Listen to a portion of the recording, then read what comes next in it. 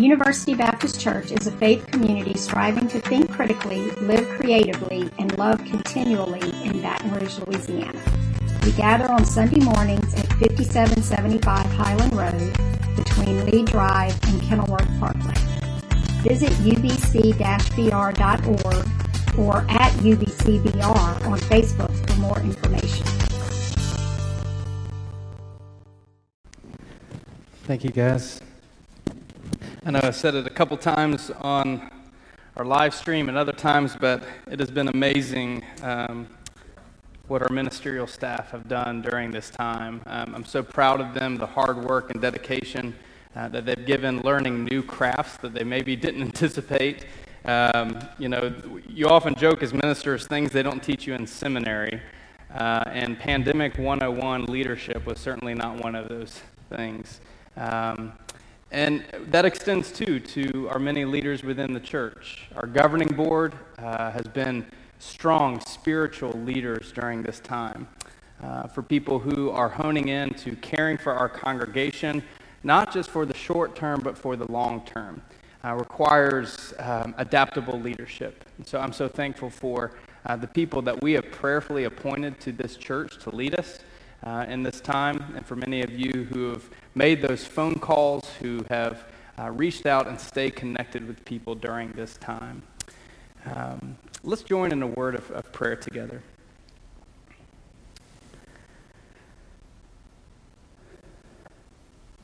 God, we come to you this morning in so many different places in our faith journey. We come to you in a time where so many of us are in so many different places when it comes to what's going on in our world and how we feel about all of these things. And God, the magnitude of all of the struggles happening around us, both with pandemic, with the continued racism we see within our country and our world, with our struggles with identifying with all of this.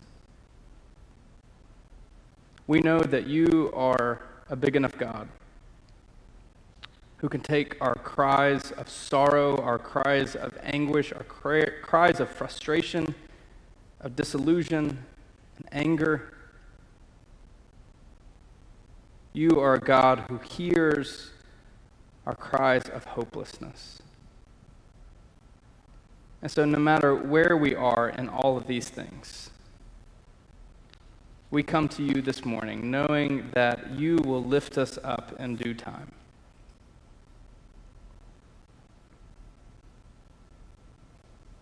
Hear the cries of our heart this morning, Lord.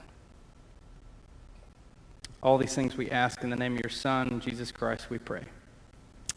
Amen. These last 2 weeks have been especially difficult for Americans. And not only have we been dealing with a 3-month global pandemic, but the overwhelming evidence that the pandemic of racism still plagues our world. My heart is filled with sorrow for the turmoil and unrest and sorrow that we are experiencing as a country. And my heart is broken for those who are experiencing that hurt and that suffering and that anguish firsthand. And while we're trying to overcome what is breaking our heart, I feel as though the divisiveness of our world today is stepping on all of our chests and preventing us from moving forward.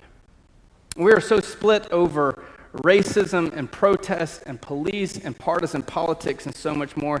It would be so easy to look at what's happening around us through the lens of race, through the lens of political affiliation, through the lens of location or economic status.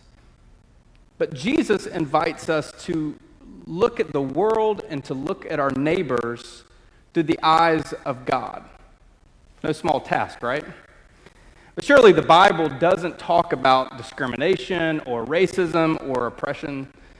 Folks, if you would hear me out in saying this, that the Bible often speaks more about these things than we care to recognize.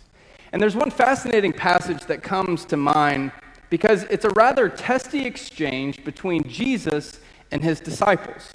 Let's take a look at the Gospel of Luke, chapter 9, verse 52. Now, contextually, we've been in some fascinating things within the first chapters around Luke in this time. You see, Jesus has been calming raging storms with the disciples on a boat. He has been expelling demons from a man who had been outcast by his community. He's been healing a woman who's been suffering for 12 years. He resurrected a 12-year-old girl who died back to life. He fed 20,000 people with 5 loaves of bread and 2 fish. And then there's this amazing passage called the Transfiguration. Things are humming along. Lives are being transformed. Many people are following Jesus. And then Luke chapter 6, verse 51, Luke chapter 9, verse 51 states that Jesus resolutely set his feet for Jerusalem, meaning that the showdown between the religious and political system of his day, the cross and the resurrection, are there before Jesus. But then Luke chapter 9, verse 52 states, "And he sent messengers on ahead who went into the Samaritan village to get things ready for him. But the people there did not welcome him because he was heading for Jerusalem. When the disciples, James and John, saw this, they asked, 'Lord, do you want us to call down fire from heaven to destroy them?' But Jesus turned and rebuked them. Then he and his disciples went on to another village." If I was to have to come up with a word or a phrase to describe my reaction to this passage, it would probably be something like, "Dang, I did not see that coming." So Jesus sends the disciples out into the villages of Samaria. Essentially, Jesus is doing the same thing he had already previously done in a chapter in which he sent them out to go preach good news, to heal the sick, to bring people together. Except culturally and ethnically and religiously speaking, the Jews did not interact with the Samaritans. The Jews, therefore Jesus' disciples, saw the Samaritans as half-breed filth that did not deserve the love of God. You see, within this in mind, Jesus sends the disciples out into the territory to begin to bring people together so that he might minister to them. And when they apparently went into the villages, they faced opposition. They faced some sort of reaction that caused James and John, who had the nickname Sons of Thunder, I wonder why, to ask God if they should call down fire from heaven to destroy the people. The Samaritan village rejects Jesus, James and John, and they wanted to destroy them with fire from God. And let's not downplay what they are saying. James and John, when you really truly come down to what they're saying, this isn't a response necessarily of their rejection of Jesus, because Jesus has been rejected by his own hometown, by religious leaders again and again. So what we see seeping through their call for fire from heaven comes down to one thing. It comes down to racism. The Jews viewed the Samaritans as half-breeds. They confined them to a certain area near their country. They wouldn't even allow them to come and worship in their temple. And one of the most glaring revelations from this passage is that racism is a blind spot within all of our societies. To the first century Jews, the Samaritans were the worst of the worst. Again, they saw them as half-breeds. The Jews even went as far as not allowing the Samaritans to worship in the same place that they worship. We learned from another encounter with Jesus with the woman at the well, the Samaritan woman at the well, that they had to build their own temple to worship there because they weren't allowed in the temple in Jerusalem. And the shock of Jesus' most famous parable, the Good Samaritan, to his first hearers would have been that the fact that the Samaritan, a man who had been oppressed by the Jews, was willing to sacrifice himself to save this man who hated him. So Jesus encounters racism within the ranks of the disciples. They did not see it as such. They did not see it in the way that Jesus saw it, because this is just how the Jews viewed the Samaritans. And this is the case for most societies. We don't see racism because it's part of our cultural norm. It's part of our way of life. That's the way that we see and treat people is a part of what we have inherited from the generations before us.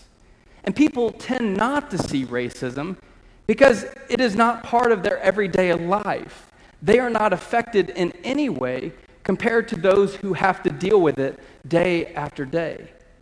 And when you're not oppressed, it's hard to see oppression.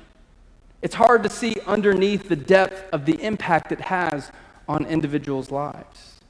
I have a friend of mine, Jim, who recently told me a story about his son-in-law. His son-in-law is a Haitian American. He was born in Haiti but grew up in the United States, and his son-in-law and him, he had some work done to his car, but the mechanic managed to lock his keys in the car at the mechanic shop.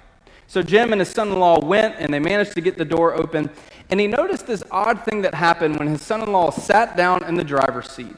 He immediately took out his wallet and his registration and pinned them to the front window of the car. And Jim, of course, had to ask him why he was doing such a thing.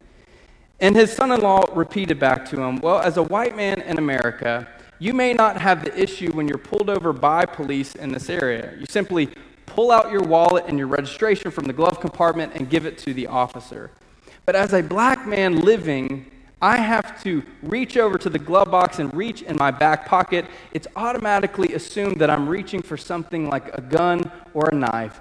I have lost many friends who are simply pulled over and reaching for their registration. So I do this to prevent any misunderstanding. See, Jesus was rejected by his hometown. The Pharisees had rejected him. Now he's being rejected by the Samaritans. This is leading to his ultimate rejection in Jerusalem. But instead of squatting and praying, calling down fire from heaven as James and John so desperately want him to do, Jesus rebukes the disciples. Now, rebuke is the same word used by the gospel writers to tell us what Jesus does when he casts out a demon from a person. So this isn't a simple slap on the wrist from Jesus. Jesus is giving the disciples a scolding with the same power by which he would call out a demon. Most of your Bibles should have a footnote in it at the end of verse 55 that says something like this. And he said, "You do not know what spirit you are of. For the Son of Man did not come to destroy men's lives, but to save them." Jesus doesn't want the disciples associating themselves with any sort of action and mindset. And therefore, as we start to go round the road to Jerusalem, Jesus vehemently wants to correct course here. Jesus rebukes their condemning mindset. I think he's made this point plain and clear. If Jesus was in the business of condemning others, he would have done so in this moment. Jesus is rebuking their desire to use violence against other people. The disciples want to use violence to correct those who reject Jesus, but Jesus has told us again and again in the Gospels that the way of God is not met with violence. Jesus is the Savior of the world, calling us to something different. He calls us to love our enemies, to bless those who curse us, to serve those who harm us, to turn the other cheek. In fact, when one of the disciples draws a sword when Jesus is being arrested to cut off the ear of one of those who are trying to arrest him, Jesus condemns, he rebukes the disciples for their use of violence. Jesus rebukes their racism. We can only assume that their quick temper and haste to cast death upon these villagers was the fact that they were all Samaritans. And yet we learn from Jesus that the kingdom of God is for all people. With God, there is no Jew or Greek or Roman or Samaritan or white or black or Asian or Latino. God does not see race as a differentiating divide, but a beautiful display of how diverse and unique and creative God's creation is within the human race. And Jesus rebukes their oppression. We must understand that Jesus is standing against the oppressive system that the Jews had put against the Samaritans.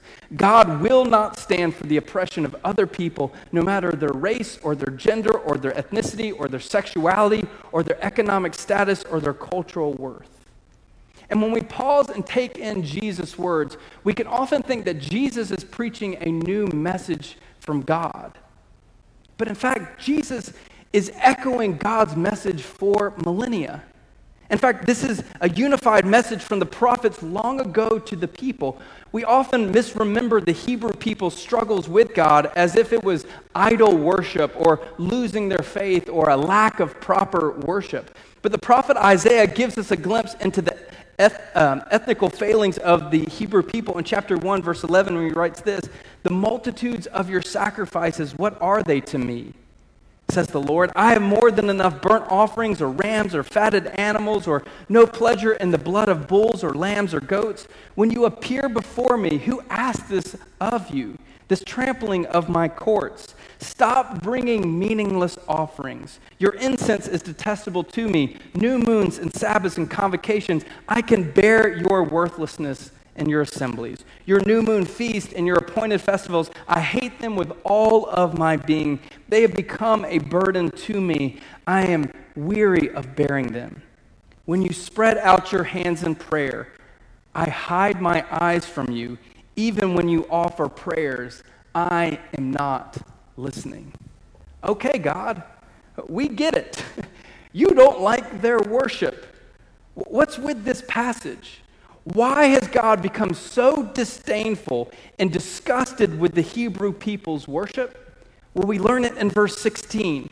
It becomes utterly clear. Your hands are full of blood. Wash and make yourself clean. Take your evil from my sight. Stop doing wrong. Learn to do right. Seek justice. Defend the oppressed. Take up the cause of the fatherless. Plead the case of the widow. Come, let us settle the matter, says the Lord. Though your sins are like scarlet, they shall be white as snow. Though they are red as crimson, they shall be made like wool. See, in the eyes of God, the Hebrew people's worship was meaningless because in one hand they were praising God, and with the other they were pushing down others in oppression.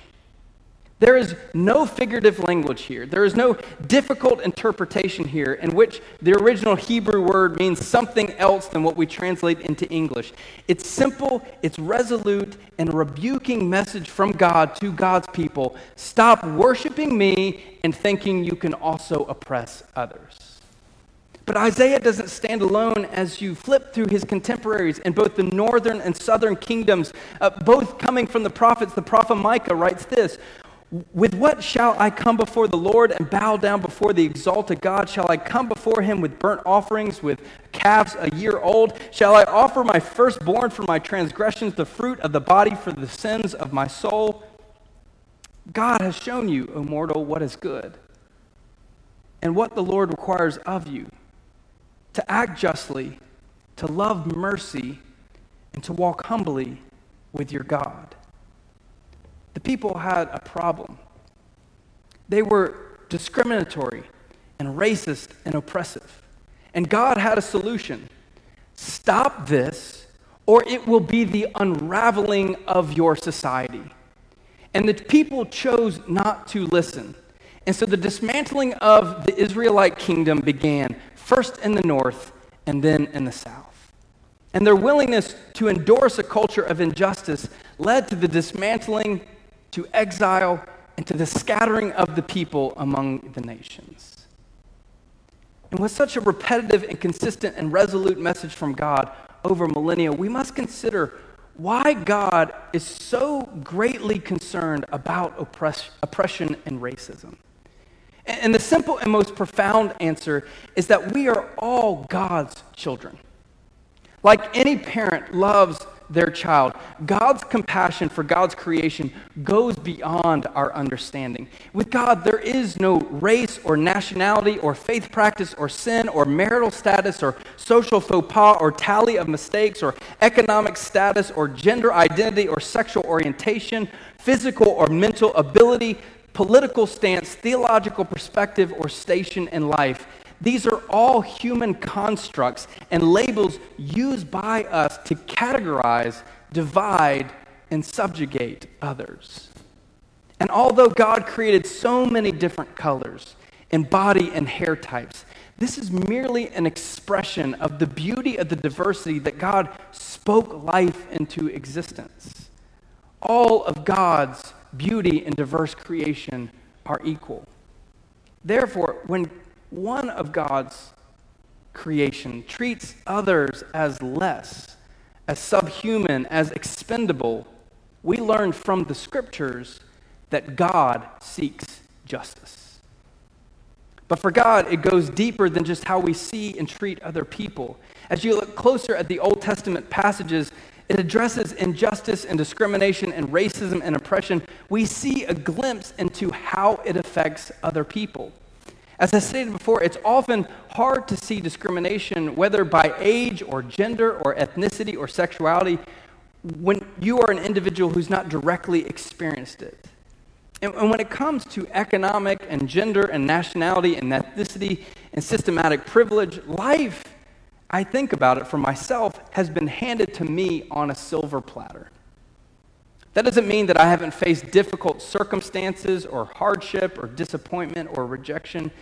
However, I've been given my fair share of a leg up as a result of being born male into a white middle-class American family.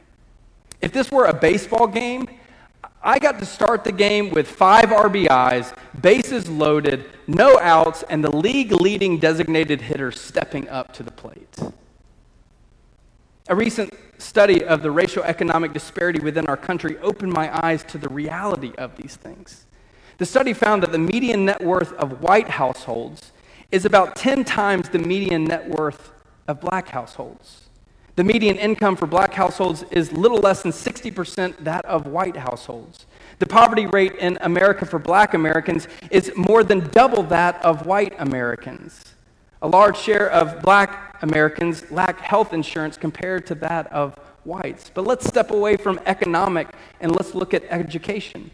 Black children make up more than 18% of preschools, yet they account for 48% of all out-of-school suspensions before kindergarten. Black students were expelled at a rate of 3 times more than white students. According to the Department of Education, African American students are more likely to suffer harsher punishments, suspensions, and arrests at school. Now, we can either read these statistics and think there's a systematic problem within a certain ethnicity's community, or we can consider that there's something deeper going on here.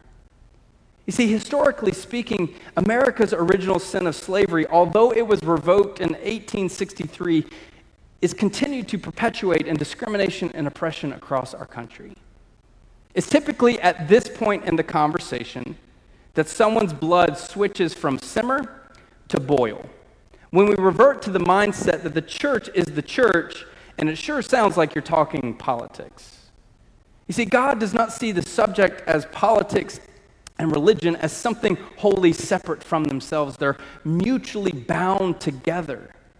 You see, that's what God sees when God sees the root of subhuman and unfair treatment of others, the systematic and cultural and governmental and economic impact it has on those who are oppressed.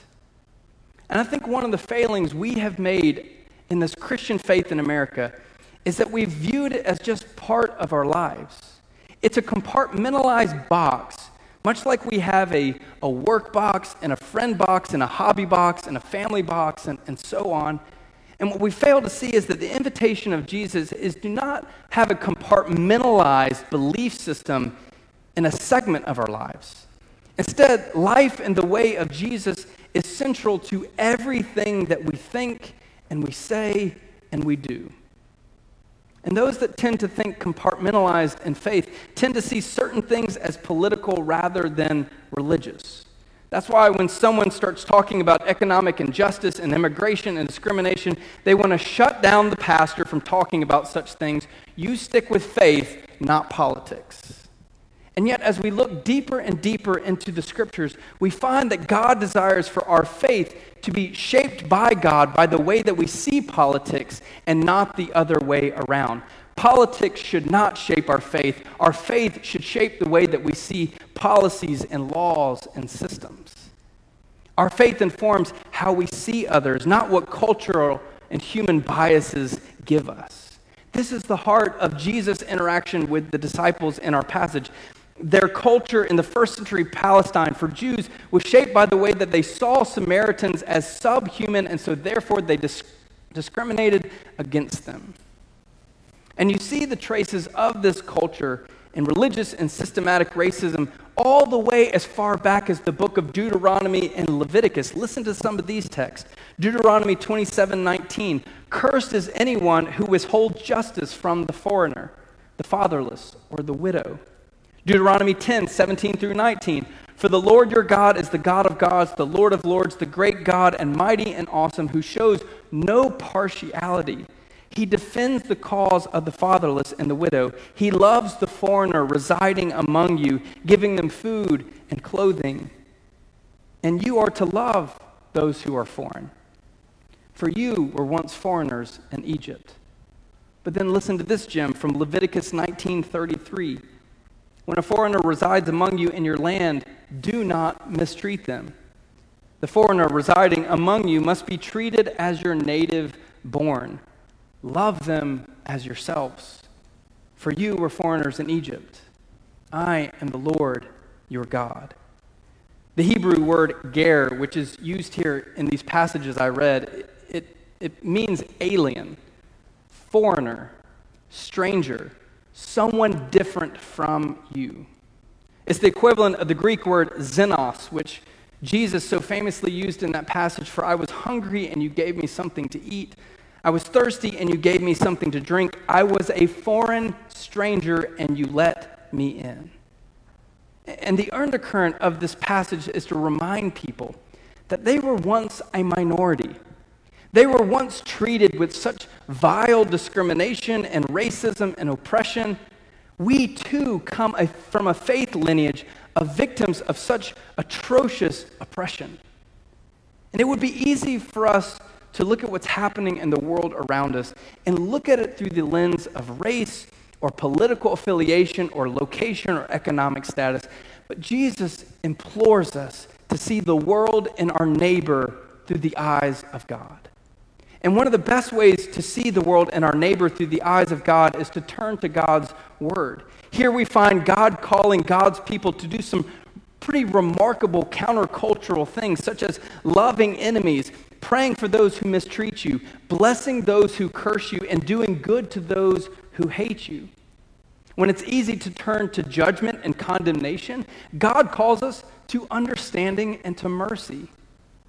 Jesus echoes the voice of the prophets long ago when he unrolled the scroll of Isaiah, reading from it, "The Spirit of the Lord is on me because he has anointed me to preach good news to the poor. God has sent me to proclaim freedom for the prisoner, recover sight for the blind, and release the oppressed, to proclaim the year of the Lord's favor." These are not easy words. These are not easy mindsets to take hold of. These are not easy actions to take. And what's happening in our world around us is not easy. And the action steps are not easy to take. However, it's too easy to let television and political pundits tell us what we need to think and to do. It would be super easy to make up our minds on all of this, shutting down our neighbors and the world. It would be too easy to shut out and to unfriend, to disassociate with friends and coworkers and church members and others that have different perspectives from us. But when did Jesus ever invite us to do what is easy? But instead, he called us to what is good and noble and true. And the first thing we can do in all circumstances is to pray. To pray for understanding and wisdom and compassion and truth. Jesus models the grace of listening to our neighbors, especially those who are different from us. Consider the story of Jesus with the woman at the well, the diseased, the Roman centurion, the encounters with the Pharisees and the teachers of the law, the beggars and the foreigners. The art of hearing without overtly interjecting is remarkably difficult in our world who always wants its opinion to be heard and always wants to be right. James challenges us to be slow to speak and slow to become angry because human anger does not pursue righteousness that God desires. So ask God to show you the buttons that tend to be hit that turns on frustration and resentment and annoyance and anger with others. Allow the Spirit of God to turn us to wonder when the easy solution is cynicism and criticism and divisiveness. Ask God, I wonder why she feels that way. I wonder why this stirs anger and hatred within me. I wonder how Jesus might handle this situation. See, Jesus calls us to have the most radical sense of love for others, especially those we don't see eye to eye with. And for those who have a different perspective of us, ask God to give us strength to love unreasonably as we embrace God's irrational grace for us. And these 5 action steps are not long-term solutions. They're simple ways by which we can live in the way of Jesus in this challenging time.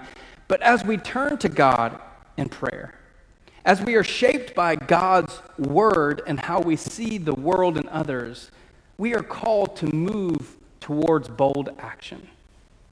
It's time to stop thinking that conversations about racism is a political issue and not one central to our faith.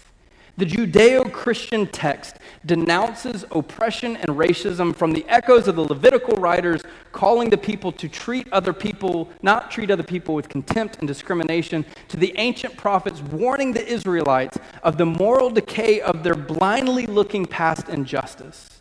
From the call of God to not give worthless offerings that were bought by the hands and blood money of the poor and the oppressed, to Jesus rebuking the disciples for their discrimination and desire to destroy a Samaritan village.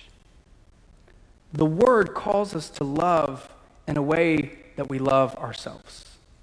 And I can guarantee that the way that many Black Americans are systematically treated, from America's original sin to the cries of a man screaming, "They are going to kill me," is not the way that we want to be treated. The Word calls us to seek justice. And while the action steps to stand against injustice can bring change into our world, they're not easy. Silence and politically motivated consternation are just complacent apathy. And the challenge I face within me as I stand up here and preach this message about racism and oppression and how God stands against it is, what am I going to do to change the world? I'll preach, I'll write, I'll post on these matters, just like many of my colleagues who preached on these things last Sunday and this Sunday. But then what? It's time for us to stop talking and start listening to our Black neighbors. To stop believing that there are easy solutions to systematic problems. To stop holding tightly to control and comfort that we fear of change. And if we as Christians in America want to be a part of change, then it's time to start listening to the Black community about the effects of racism, to contribute and to volunteers with organizations working against systematic racism, and to understand that this current crisis is not just present, but always for Black Americans. There is so much that we can do as Jesus followers in 2020 in America and in Baton Rouge. So may we turn to God in prayer and listening and contemplation, and also to demanding action. For our response this morning, I'd like to reflect on a poem by Lily Stewart, the granddaughter of Aaron and Kim Dunaway. I'm from the ocean that's always flowing, spending the whole day at the beach, the water that's practicing glowing, forgetting what the teachers had to teach. The times were changing, yet I was unknowing. I'm from a friend full of trust, willing to give and to take to a friendship that was unjust, learning it was all a mistake. I'm from being stuck at home because of the coronavirus, just because we are alone doesn't mean you can stop us.